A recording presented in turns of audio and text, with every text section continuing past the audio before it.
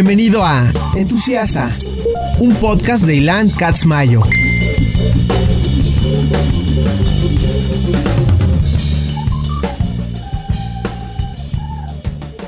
Entusiasta es patrocinado por Skullcandy. Grandes earbuds, grandes audífonos, gran producto, se los recomiendo ampliamente.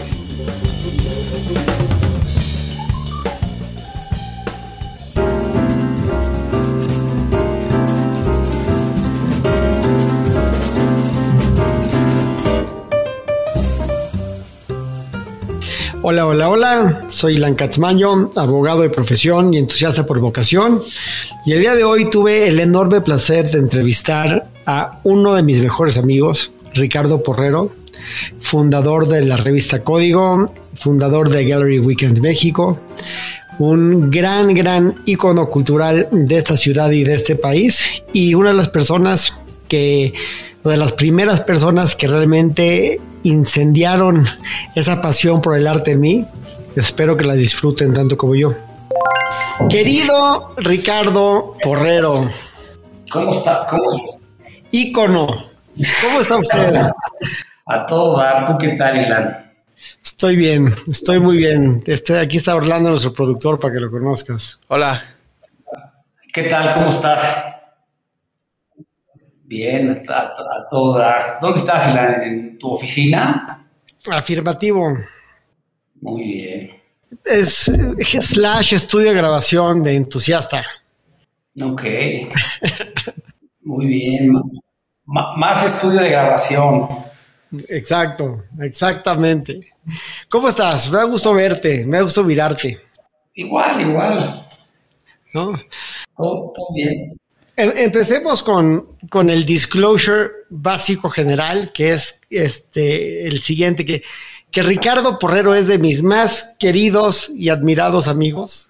Te conozco desde cuándo te conozco. O sea, ya más de 20 años. Más de 20 años, sí. Por ahí 20 años. Sí. Tú me conociste cuando me conociste, yo de abogado no tenía nada. Yo estaba haciendo una revista que se llamaba Marvin. Se llama Marvin, aunque creo que ya no es revista. Como todas las revistas que dejaron de serlo. Y tú estabas empezando Código. Así es, sí. ¿Qué año empezaste Código? Y estabas... Bueno, ya habías empezado la carrera, ¿no? La habías suspendido. Sí, había suspendido la carrera de abogado. Y fue después que la retomé. Pero bueno, yo tenía mi revista, tú empezaste con la tuya, después yo me fui de Marvin, después tratamos de hacer algunas cosas juntos y después ya retomé yo mi vocación de abogado penalista. Pero pues long time. ¿Qué año empezaste la revista? En el 2000. Arranqué el proyecto en el 2000 y el primer número salió en enero de 2001. It's long time, ¿eh? Sí. Long time. Así es. Y publicamos ininterrumpidamente por 20 años hasta el 2020. Hasta 2020. ¿Y ahora qué es o sea, si es un website o qué es? Porque para empezar, ¿qué era Código? Pues Código era una revista de arte y cultura contemporánea que surgió de mi curiosidad por el arte contemporáneo y por la curiosidad de entender una serie de manifestaciones artísticas que empezaban a aparecer en el contexto local y que no se estaban registrando en ninguna parte, en ningún otro medio.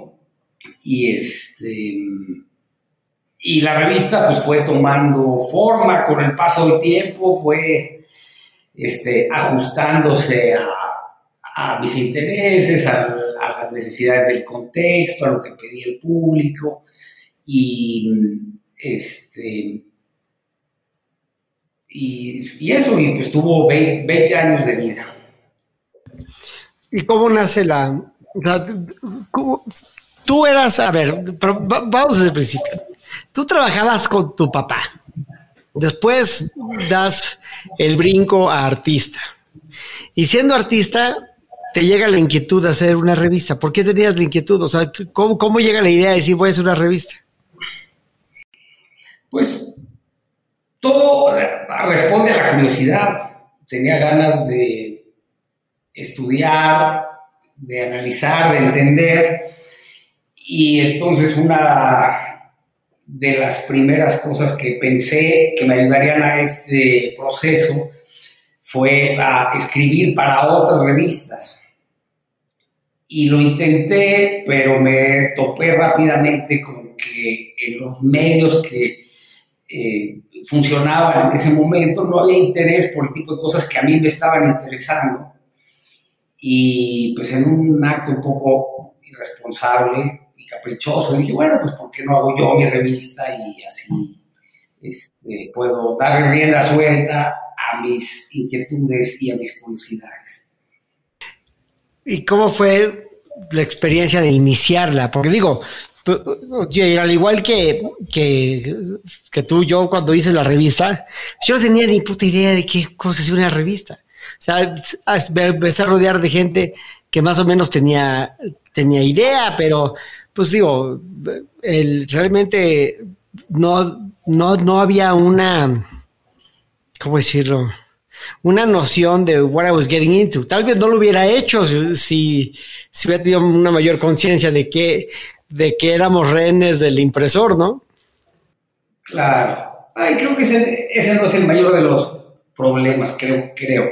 Pero pues son esas cosas que hace uno joven y con ese impulso y ese ánimo que te da la juventud, pues de repente no te detienes a analizar las problemáticas con las que te puedes enfrentar, y si lo hicieras, pues probablemente nunca arrancarías o te pasarías la mitad de la vida analizando cuáles son los problemas que te puedes enfrentar. ¿Y qué es lo que querías decir? O sea, si tú recuerdas cuál era el propósito, o sea, de qué querías hablar, o sea, en lo concreto más que en lo abstracto. Pues sí, yo tenía curiosidad. Mira, en ese momento se desarrollaba, particularmente en la Ciudad de México, un debate encarnado entre pintores y artistas conceptuales. Y la postura de los pintores la entendía un poco mejor porque la pintura pues es un medio que yo ya había visto por muchos años y no me causaba el misterio que me causaba el arte contemporáneo, o en lo que hoy o más tarde se llamó o se denominó arte contemporáneo, y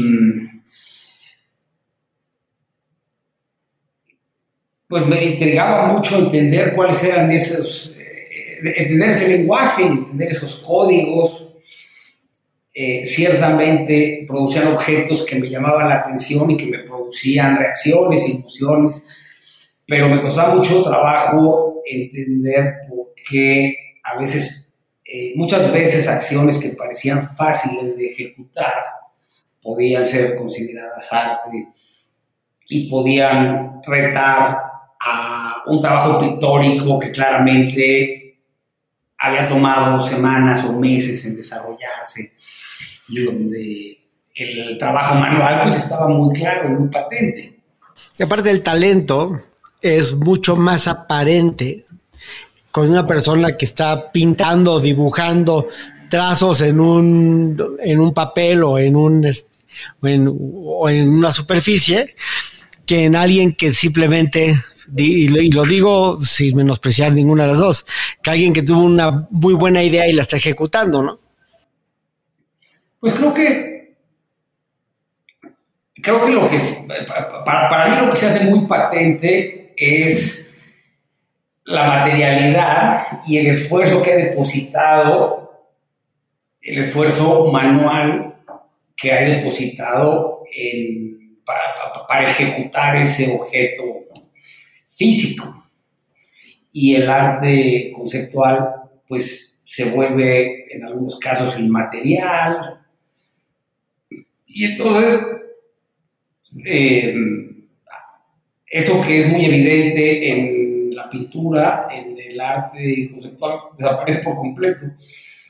Y a mí me interesaba mucho entender por qué a pesar de desaparecer el objeto o de reducirse el objeto a un gesto o incluso a un ready-made, a un objeto ya existente, por qué eso tenía sentido y por qué eso me producía curiosidad, interés y reacciones diversas. ¿Quiénes eran los artistas que más te emocionaban en ese entonces? Pues mira, en ese entonces ya se hablaba mucho de Gabriel Orozco, desde luego, pero había una generación de artistas que en ese entonces eran muy jóvenes, que estaban trabajando más o menos en esa línea y bueno, y algunos de ellos sobrevivieron y se convirtieron o son hoy ya parte del establishment del arte en México, y otros se han perdido, por lo menos yo los he perdido de vista. Y bueno, eso en el contexto local, porque en el contexto internacional, pues las cosas, pues es un panorama mucho más grande y ahí el contacto no es, en ese entonces que no existía el internet y que no existía una serie de cosas que existen hoy, el contacto con las escenas de otras ciudades pues eran intermitentes y la sorpresa pues era nada, se daba cuando te podías hacer de una revista o cuando te podías hacer o cuando hacías un viaje, pero aún al ver las obras en una revista pues hay algo material que está sirviendo de soporte para ver la obra y no te permite ver la obra tal cual como es, ¿no? Pero bueno, fuera de la Ciudad de México había una escena grande y algo de lo que estaba empezando a suceder en ese tiempo, en el contexto general y aplicado también para el mundo del arte, es que México se empezaba a conectar con el mundo de una manera que no nos habíamos conectado antes y el intercambio cultural se hace más cotidiano y más rápido. Creo que también en algún momento temprano de los 2000 surge una curiosidad en el mundo por la escena del arte mexicano y entonces eso también como que da mucho ánimo porque empiezan a aparecer o a curarse exposiciones en ciudades importantes como Nueva York o como Londres y ver a gente que conoces y con la cual puedes convivir en el día a día de repente en un museo importante, en una ciudad importante, pues te causa una impresión fuerte. Bueno, el grado que hoy de estos artistas que estás hablando, la gran mayoría o de los top 10, por decir algo, están representados en las mejores galerías del mundo. O sea, Pedro Rey está en Leeson, Gabriel y Damián están en la de Jay Joplin, White Cube y en Marian Goodman, y Abraham Cruz Villegas está en Chantal Cruzeli. O sea, todos estos artistas que hace 20 años estaban empezando, hoy tienen una presencia muy importante en el mercado internacional. Sí, así es. Así es, y de alguna forma creo que es la primera generación de artistas que como generación o como grupo tienen una presencia internacional, porque siempre algún artista mexicano, bueno, y no, probablemente no fue la primera, pero sí fue ciertamente la que nos tocó ver a nosotros. Ya los muralistas habían sido muy importantes como grupo en su momento, pero el país había, pues, ensimismado, volcado, cerrado, volcado hacia sí mismo, y el contacto de la escena del arte local con otras escenas era más limitado, y aparecían figuras importantes que hacían carrera fuera de México y que ganaban visibilidad y hacían mercado y tenían exposiciones, pero eran individualidades, eran casos como más únicos, y de repente en este principio de del siglo, como que se abrió la oportunidad para que más artistas participaran de la comunidad internacional, y desde luego que muchos artistas lo supieron aprovechar, y sí se gestó una generación que se colocó pues más o menos rápidamente y exitosamente en la escena internacional. Primero, te voy a hacer dos preguntas muy importantes. Lo primero es que he estado escuchando mucho a Jerry Saltz, el crítico. Y decía Jerry Saltz, estaba hablando de que él pensaba que Sean Scully era una tomada de pelo. Él decía, esto es una tomada de pelo. O sea, es muy exitoso, pero es una tomada de pelo, ¿no? Y me quedo pensando, ¿tú tienes a alguien que ves hoy en el mercado que sea exitoso, que pienses, o sea, que sea una toma de pelo? Pues no tengo uno. Lo que sí sucede, y este es un fenómeno de mercado más que de arte, es que los pintores pues tienden, o los que pueden hacer obra en formato bidimensional, tipo pintura, pues pueden alcanzar mejores precios que artistas que no tienen ese tipo de trabajo. Y eso es un fenómeno de mercado, no es un fenómeno artístico. Y a veces tendemos a confundir la historia del arte con el mercado del arte. Y no es lo mismo. No es lo mismo. Por otro lado, ¿por qué tenemos un vacío tan grande de críticos? ¿Por qué no hay críticos de arte? ¿Por qué no se escribe lo suficiente sobre el arte?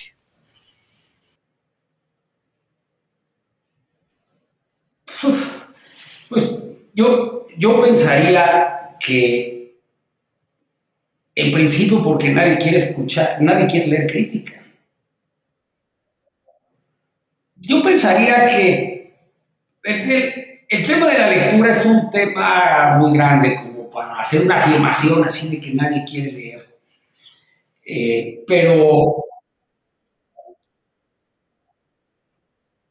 bueno, vivimos en un país que lee muy poco, sin embargo, las editoriales cada vez producen más libros, cada año producen más libros y los venden. Entonces, es difícil a veces sostener esa teoría de que a la gente no le gusta leer.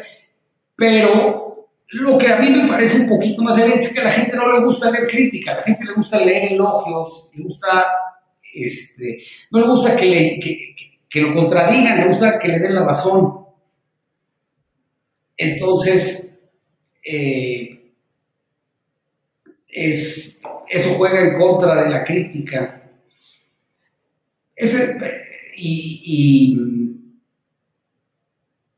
Y juega en contra del valor de la crítica en el mercado de trabajo, ¿no? Como profesional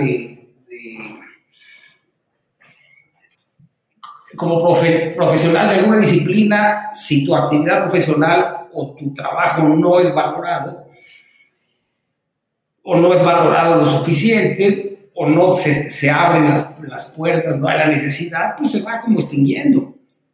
Entonces, yo creo que ese es el principal problema de la crítica de arte. Pero, por otra parte, también creo que hay otro fenómeno o otra situación que convive y colabora a esto que es también el florecimiento de la profesión de curador, que si bien no cancela las labores de un crítico, pero sí hace una intermediación que antes estaba reservada casi exclusivamente al crítico. Por ejemplo, pues el curador hoy carga con la responsabilidad de hacer un trabajo de mediación entre la obra de arte y el espectador. Sí, pero, o sea, sí, pero lo que nos da la crítica, y gracias a Dios, entonces si conoces este libro de el crítico de cine del Times, se llama A.O. Scott, que tiene un libro increíble que se llama Better Living Through Criticism, que hace este argumento acerca de por qué el crítico es fundamental en la cultura, ¿no? Que es que no tienes que estar de acuerdo con el crítico, o sea, el crítico no es el dueño de la vida, no es el árbitro, no es el dueño de la verdad, pero el crítico pone en palabras un punto de vista educado. Sí, y eso es lo que hace hoy un curador. Pero no en palabras. No pues muchas veces sí, porque pues hoy en una exposición el curador es el que escribe la hoja de sala. Sí, pero la hoja de sala es una presentación, no es una crítica. O sea, la crítica es decir, volteen a ver aquí, esto está chingoncísimo, es chingón por esto está increíble por esto. Eso no hace el curador. Porque el curador es justamente esa figura que selecciona. Está bien, el curador dice eso está chingón, pero ¿quién nos va a decir que esto es una mierda? El curador no, el curador nunca te va a decir esto es una mierda, porque el curador está exponiendo lo que vale la pena. Así es, y entonces se da un proceso un poquito a la inversa, en donde más que hablar mal de una postura estética, el curador ignora esa postura estética y la cancela. Yo lamento mucho que hemos perdido o siento que estamos perdiendo estos espacios en México para hablar de lo que está pasando aquí. O sea, yo siento que no hay estos foros, no hay estos, o si hay no los conozco. Pero el otro día fui a desayunar a casa de Mawad. No sé si ubicas a Mawad. Sí, claro. Fui a desayunar a su casa y acabé comprando una obra chiquita. No sé si conoces su obra de las placas de cobre o de bronce. Que este cuate compró una estatua enorme que le hizo el presidente Peña al gobernador del Mazo, que ya falleció, y el gobernador no le gustó porque se veía gordo. Entonces, por vanidoso, lo mandó a la chingada. Mawad la compró y la convirtió, creo que en 50 y tantas placas de bronce de diferentes tamaños, ¿no? Y yo me enamoré, aparte que están bien bonitas, me acabé quedando con la más chiquita, la más baratita, me la acabé quedando yo. Y digo, o sea, qué chingón que lo descubrí. Me gustaría decírselo al mundo. O sea, me encantaría escribir algo acerca de las pinches placas de cobre, que es un testamento a la vanidad de los políticos priistas del Estado de México. Me parece fenomenal, pero no hay este espacio para decirlo, para platicarlo. Se ha ido perdiendo. Bueno, aquí estás tú generando ese espacio. Bueno, sí, point taken. Muy bien. Te agradezco tu lindo comentario, pero podría ser un blog. O sea, ¿tú crees que Código podría existir hoy en ese formato? Pues el problema para los medios de comunicación es que pasamos de la tiranía de la imprenta que mencionaste hace un momento y que parecía parecía violenta, pasamos a la tiranía del algoritmo. ¿A qué, perdón? A la tiranía del algoritmo. Ah, sí, claro. Y esa tiranía sí está cabrona.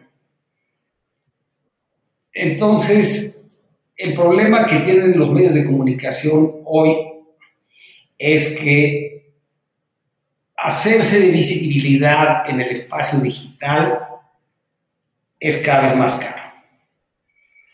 Y ese espacio digital cada vez más es ocupado por las marcas, por los productos y por una serie de organizaciones que tienen mucho presupuesto para invertir en esa visibilidad. De acuerdo, la tiranía del algoritmo. Pero bueno, al final del día podemos encontrar a través de estas cosas que pasan muy orgánicas en este país, que generemos un espacio, un blog, algo que vaya permeando y que la gente lo vaya escuchando. Digo, yo siento que debería de escuchar mi podcast un chingo de gente. No lo escucha un chingo de gente, lo escuchan los que lo escuchan, no sé cuántos son, pero pues son, no sé si 1,000, 2,000, los que sean que lo hayan escuchado a lo largo, o sea, no constante y sonantemente, pero pues yo siento que lo debe escuchar 50 millones de mexicanos, porque lo que dijo seguramente es muy importante, ¿no? Pero creo que sí hace falta este espacio de reflexión. Cuando tú eras artista, yo me acuerdo que tú pintabas. De hecho, me acuerdo de una pintura tuya que era como de un vaquero muy Richard Princey, si no mal recuerdo. ¿Cómo fue tu experiencia de artista? Mi experiencia de artista fue corta y lo que sentí y lo que me dificultó seguir, primero fue no tener una preparación artística, y eso me ponía en una clara desventaja. Y segundo, no haberme desarrollado en un entorno artístico que me permitiera conocer y entender algunas de las actitudes y de las claves y de las formas de ver y de entender que también te ayudan a ser un poco más paciente y a ser un poco más estar un poco más cómodo con lo que estás haciendo sin poner o poniendo la justa atención a lo que sucede fuera de ti.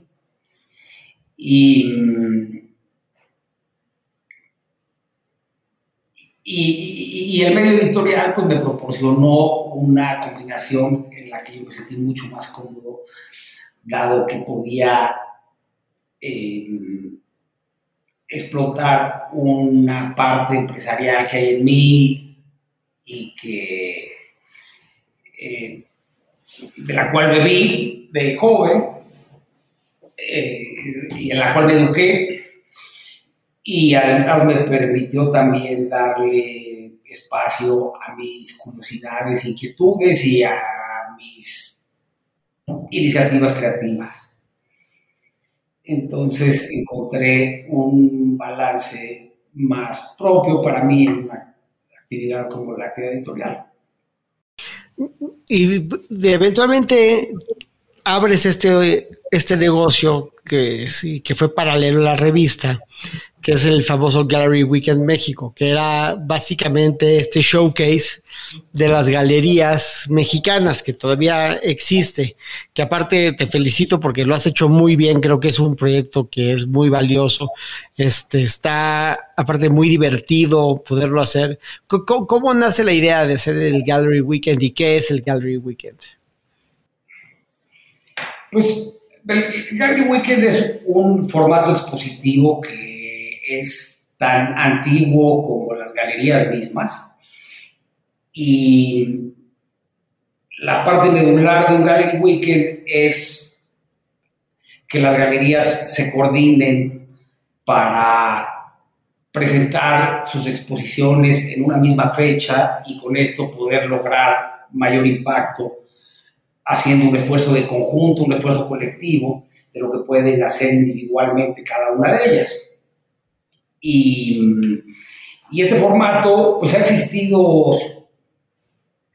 ha existido siempre, y en México, cuando existieron galerías en la zona rosa, hacían esfuerzos juntos, y cuando existieron galerías en Polanco, hacían esfuerzos juntos, y después hubo una época que existió un corredor cultural de la Roma, en donde un grupo de galerías de la Roma también se ponían de acuerdo para inaugurar un miércoles del mes, no recuerdo cuál era, y esto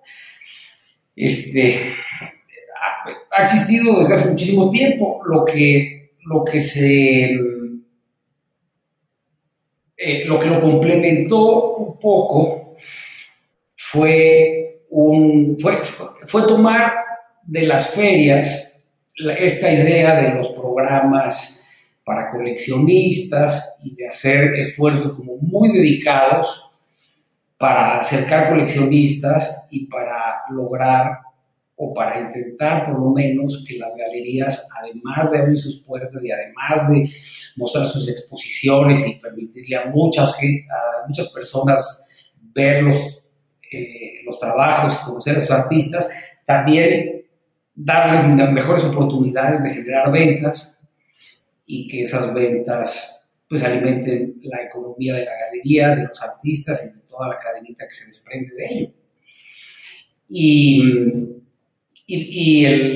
Los Gallery Weekends fueron observando esto que se fue desarrollando en el entorno de las ferias, que también es un fenómeno relativamente reciente, aunque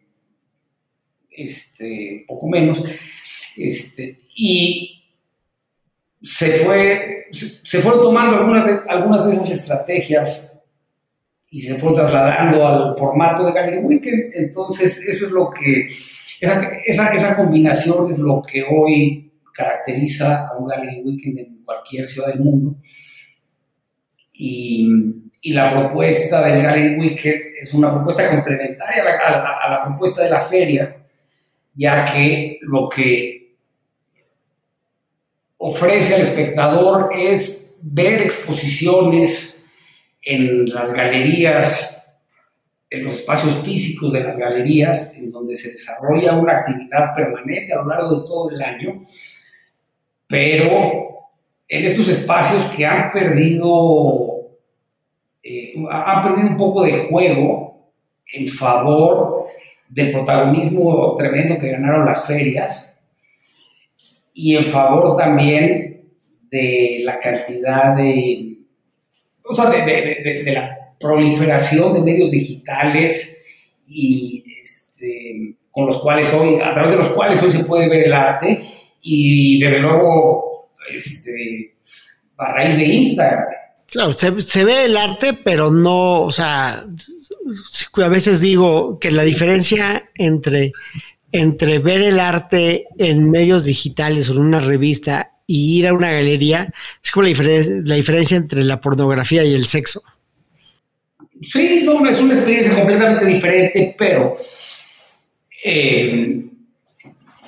hace 20 años, si no ibas a ver a la galería el arte, simplemente no veías nada, no sabías ni siquiera de lo que te estabas perdiendo. Y hoy, por un lado, las ferias te empaquetan las cosas de una manera que para algunas personas es muy atractiva, y tienen unas capacidades mercadológicas mucho más grandes que cualquier galería. Y por otra parte, los medios digitales pues te dan un acceso que, si bien no es el ideal, pues es un acceso. Y de entrada pues te permite matar la curiosidad, te permite incluso tomar algunas decisiones que pueden ser preliminares, como pues esto no me interesa, ya me di una idea y ya sé que esto no es el tipo de arte que me interesa, o al revés, me interesa y lo voy a ver. Pero la galería como espacio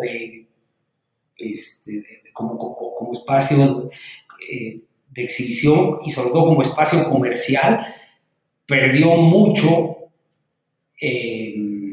a raíz de la explosión de las ferias y de la aparición de los medios digitales y de la irrupción de Instagram.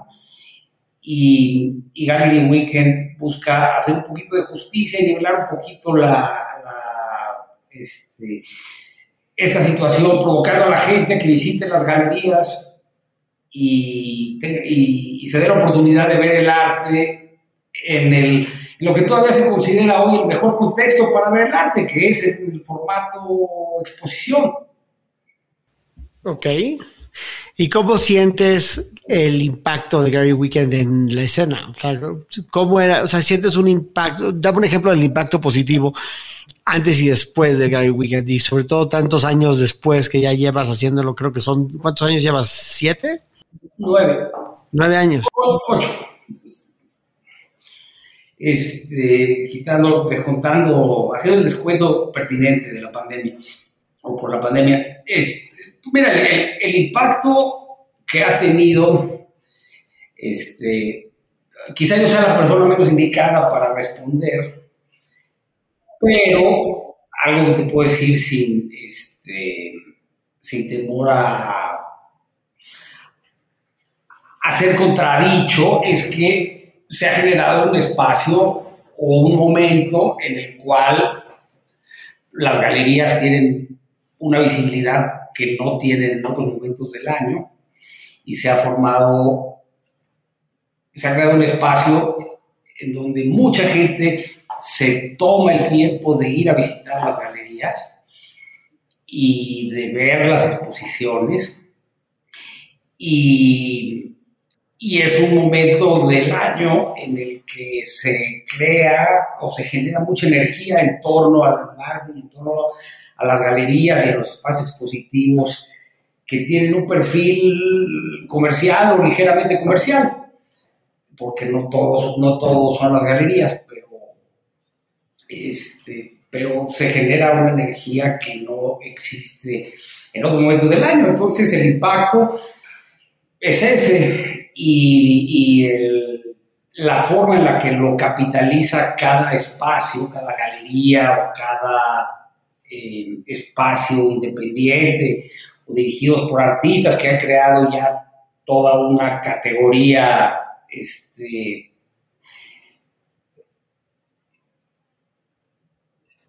para una nueva generación de artistas. La manera en la que lo capitalizan, pues es diferente. Hay galerías que toman la oportunidad más para tratar de vender, de mover hora, y hay galerías que lo toman más como una oportunidad para ganar visibilidad y difusión. Y pues ya cada galería va tomando o ha ido tomando su estrategia. Pero una cosa que ha sido importante también y ha tomado su tiempo es entender exactamente como cuáles son los beneficios que pueden tener, los beneficios concretos que pueden tener los participantes en un Gallery Weekend. Y eso pues es algo que sucede siempre con un proyecto nuevo, ¿no? Hay mucho entusiasmo, luego hay menos, se piensa que va a ser una cosa, pero resulta que es otra, y después resulta que no es ni la una ni la otra, sino es algo en el medio. Va tomando una forma y una vida que no necesariamente es la que el creador o el fundador pensó, sino pues ya es la suma de todas las voluntades de todos los implicados. ¿Cuántas galerías crees que realmente están haciendo cosas padres en la Ciudad de México?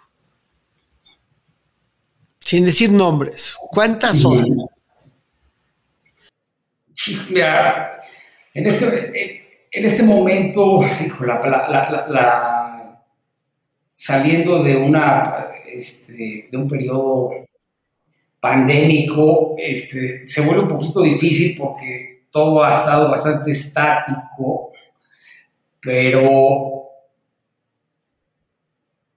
habría que empezar por definir qué es padre, ¿no? Yo creo que hoy lo que podemos ver es que hay galerías que las galerías atraviesan por diferentes momentos y diferentes etapas. Hay galerías hoy muy maduras y hay galerías muy jóvenes y hay galerías que están en el medio y cada una aborda su realidad desde una forma distinta y las galerías jóvenes siempre van a tener la necesidad de arriesgar más y siempre van a contar con el favor del público y de la crítica, aunque la crítica sea muy diluida, pero siempre van a contar con el favor. La juventud siempre te da el beneficio y la posibilidad o el espacio para equivocarte, para volverlo a intentar. Entonces, pues los espacios jóvenes proponen cosas muy interesantes hoy. Algunas galerías muy maduras, pues de repente proponen todavía cosas muy arriesgadas. Es muy difícil hacer una generalización y más en una situación que cambia día con día, ya no te digo año con año. Ok.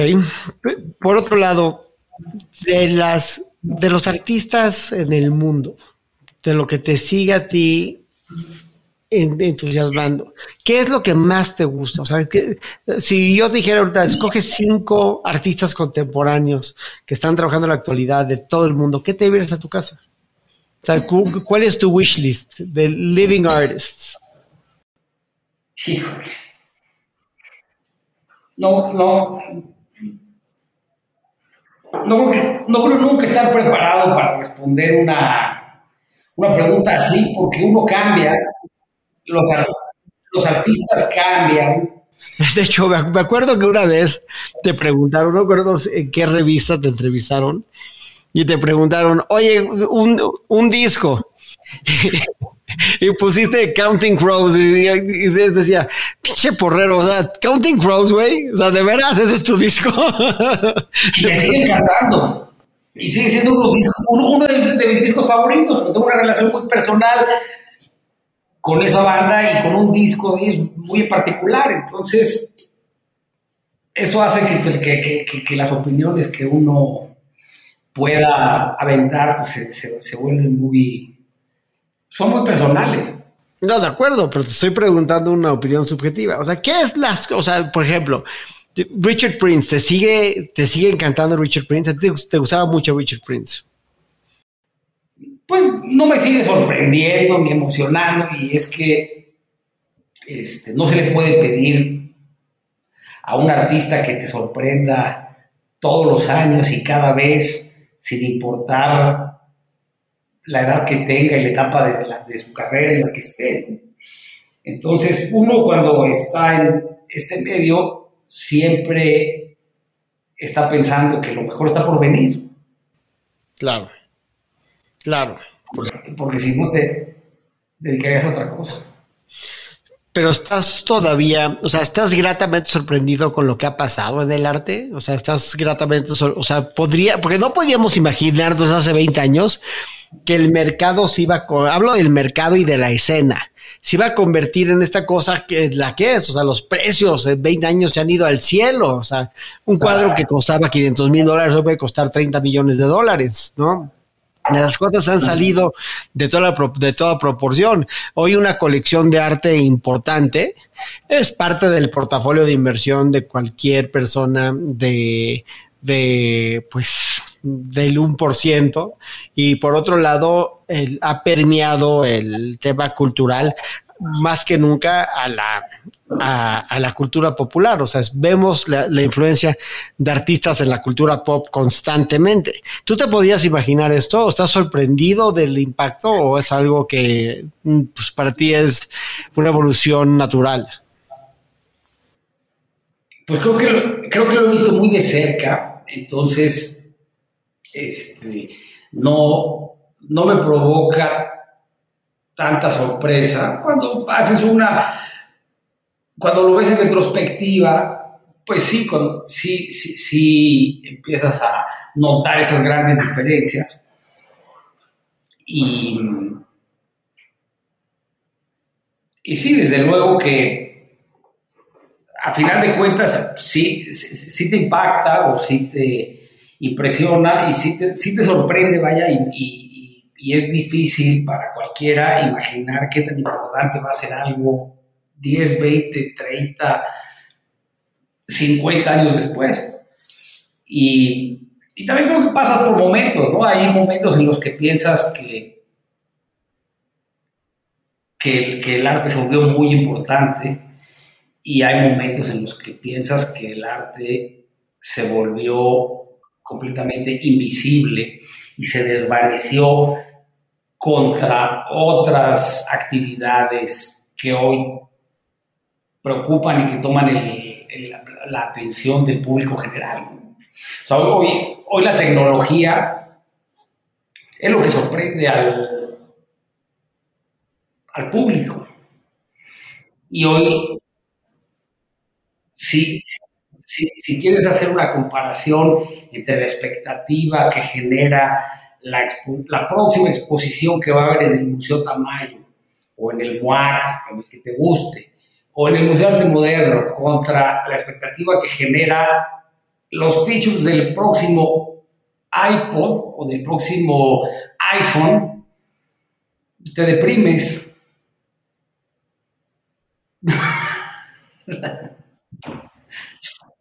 ¿No?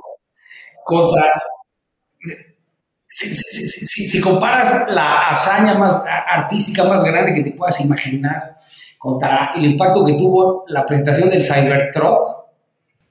Sí, pues vale madres. Somos un fart in the wind. Así es. ¿No? Esa es una de las cosas que a mí me siguen sorprendiendo mucho. Es que estamos viviendo, en mi opinión, la época de oro del arte mexicano. Es decir, nunca hemos tenido artistas tan importantes haciendo trabajo tan bueno al mismo tiempo. Digo, hablo en mexicano, no solo chilango, digo, en todas las escenas, ¿no? Y no son celebridades. O sea, son importantes, son caros, muchos producen menos de lo que pueden entregar. Si ves la obra de Dávila, de Méndez Blake, que están produciendo y sus estudios son fábricas de arte, y aún así no son celebridades. Yo sigo sin entender ese disconnect entre el artista como un éxito comercial y el artista como celebridad. Pues a lo mejor consultando los followers en Instagram se disipa esa duda, ¿no? Es impresionante. Es impresionante que lo tengamos que medir en followers, pero bueno, pues sí puede ser que los followers sean una señal, pero Diego Rivera era una celebridad. Era un household name. Ahorita, una galería en Nordeja que tuvo una exposición de un artista muy importante, de Stanley Whitney, que es un artista increíble, caro, importante, pero Stanley Whitney no es una celebridad en el sentido de lo que es una celebridad, ¿no? Claro. Es que, mira, cuando haces una comparación con Diego Rivera o con esa generación de artistas, tienes que tomar en cuenta que era otro México y era un momento en el que los artistas eran artistas decididamente políticos y tenían un juego real en la vida política de un país. Y ese juego no solamente se lo habían ganado ellos, sino que el Estado se los había otorgado. Los regímenes actuales pues no le dan espacio a un artista para que tenga juego, para que tenga peso, ni el artista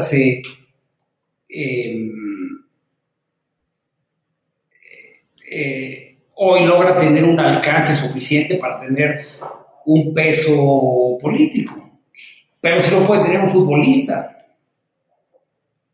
Okay.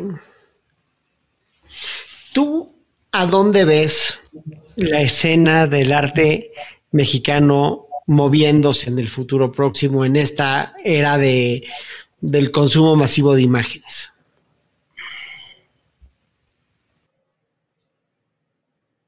Pues, creo que el arte tendrá que buscar siempre y no cesar en el esfuerzo de buscar nuevas audiencias, porque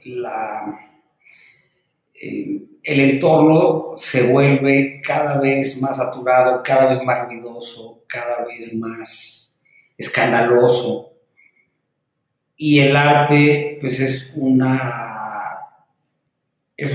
medio de expresión que busca otras cosas y busca no caer en esas, casi siempre, muchas veces, no caer en esas tentaciones del escándalo, del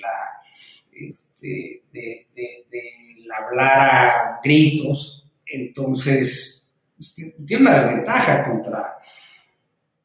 contra los influencers.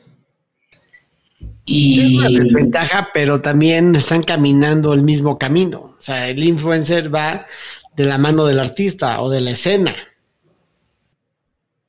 Creo que la sociedad se mueve hacia un lugar en donde profundizar en las cosas no es un valor importante, sino moverse ágilmente sobre la superficie es el verdadero valor. Y en ese contexto el arte tiene una desventaja, porque el arte se ha formado se ha desarrollado en base a profundizar, a cuestionar, a quedarse quieto. Y eso hoy no es un valor que no es un valor tan apreciado. Bueno, mínimo no está tan hot como otras cosas. Es que creo que lo que hacia donde vamos es, y lo que se valora hoy por encima de todo es eso, es esa facilidad de moverse rápida y ágilmente por la superficie, por todo el territorio, y poder pasar por encimita de todo y hacerlo con gracia y con velocidad. Eso es lo que... Pues no soy yo quien puede decir si eso está mal o está bien, pero al arte no le gusta eso. Al arte le gusta encontrar un tema y rascar en él hasta que salga. Claro. Es de los clavados. El arte es de los clavados. Pues sí. Y la literatura también, y alguna parte de la música también. De acuerdo. Al final del día estamos nadando, estamos jugando en el arenero de los nerds, ¿no? Este es un arenero exclusivamente para nerds que pues siempre va a ser como, va a tener su nivel de barreras, de sensibilidades pues muy cabronas, siempre ha sido así. Pues sí. El arte es exigente con el tiempo de las personas.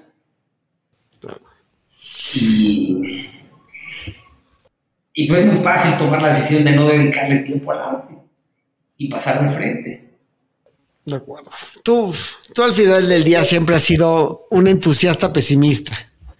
Pues estamos ante una situación como la del vaso medio lleno y el vaso medio vacío, ¿no? Claro, son ópticas. Por última pregunta, ya nos vamos, pero ¿de qué forma te gustaría a ti participar en la cultura en el futuro? ¿Tú cómo te ves participando? Pues mira, mi trabajo ha salido siempre de las ganas de saciar o de la necesidad de alimentar mis curiosidades y de la necesidad de compartirlas. Entonces, de alguna forma, creo que me mantendré en eso. Ok. ¿Qué revistas estás leyendo, O sea, ¿qué estás leyendo tú de arte? ¿A dónde está, o sea, dónde está el oasis del cual tomas la inspiración hoy por hoy? Pues hoy algo que nos ha impuesto el entorno digital es o que nos ha regalado, depende como lo quieras ver, es una facilidad para consultar medios diversos casi de manera simultánea, sin dejar lealtades hacia nadie. Entonces, pues cada vez le somos menos fieles a una misma cosa y más nos entusiasmamos más con ver y consultar muchas fuentes. ¿Y tú qué estás leyendo? ¿Pero tú qué lees? Pues mira, estoy terminando un libro que me recomendó un amigo y lo estoy terminando esta semana, que es un libro no muy nuevo, pero no pierde vigencia. Te lo recomiendo a ti y se lo recomiendo a tu audiencia. Es un libro que se llama La invasión de los bárbaros y es de un autor italiano que se llama Alessandro Barico. Y es un libro muy interesante porque intenta hacer una lectura de las nuevas actitudes y los nuevos comportamientos de las generaciones más jóvenes. Y al encontrarse con una empresa tan grande y tan difícil de lograr, decide hacerlo a través de 3 manifestaciones culturales que han sido altamente popularizadas en los últimos 50 años. Y entonces se echa un clavado más o menos a profundidad en el mundo del vino, el mundo del libro y el mundo del fútbol. Y a través de hacer un análisis de lo que ha sucedido en los últimos años en estos 3 campos, trata de dar un panorama de qué es lo que ha sucedido con la cultura en general y con esto pues te puedes también tú aventar tu perspectiva. Pues muchas gracias, Ricardo, querido. Ya cumplimos nuestra hora, que es el tiempo que tratamos de respetar en Entusiasta para que la gente no se aburra y escuche los podcasts completos. Pero claro, pues ya sabes el profundo y enorme cariño que te tengo. Igualmente, y muchas felicidades por el programa, muchas felicidades por el tiempo que dedicas a difundir esto que a ambos nos gusta. Pues mira, viniendo de ti, es un enorme cumplido. Ya le dije a Micaela que se anime, porque también creo que sería muy valioso hablar con ella de sus entusiasmos, pero pues le mandas un beso de mi parte, por favor. Claro que sí, encantado. Te mando un fuerte abrazo y estamos al habla, a ver si nos vemos pronto y no a través de una pantalla, sino como Dios manda. Me encantará que así sea. Un abrazo.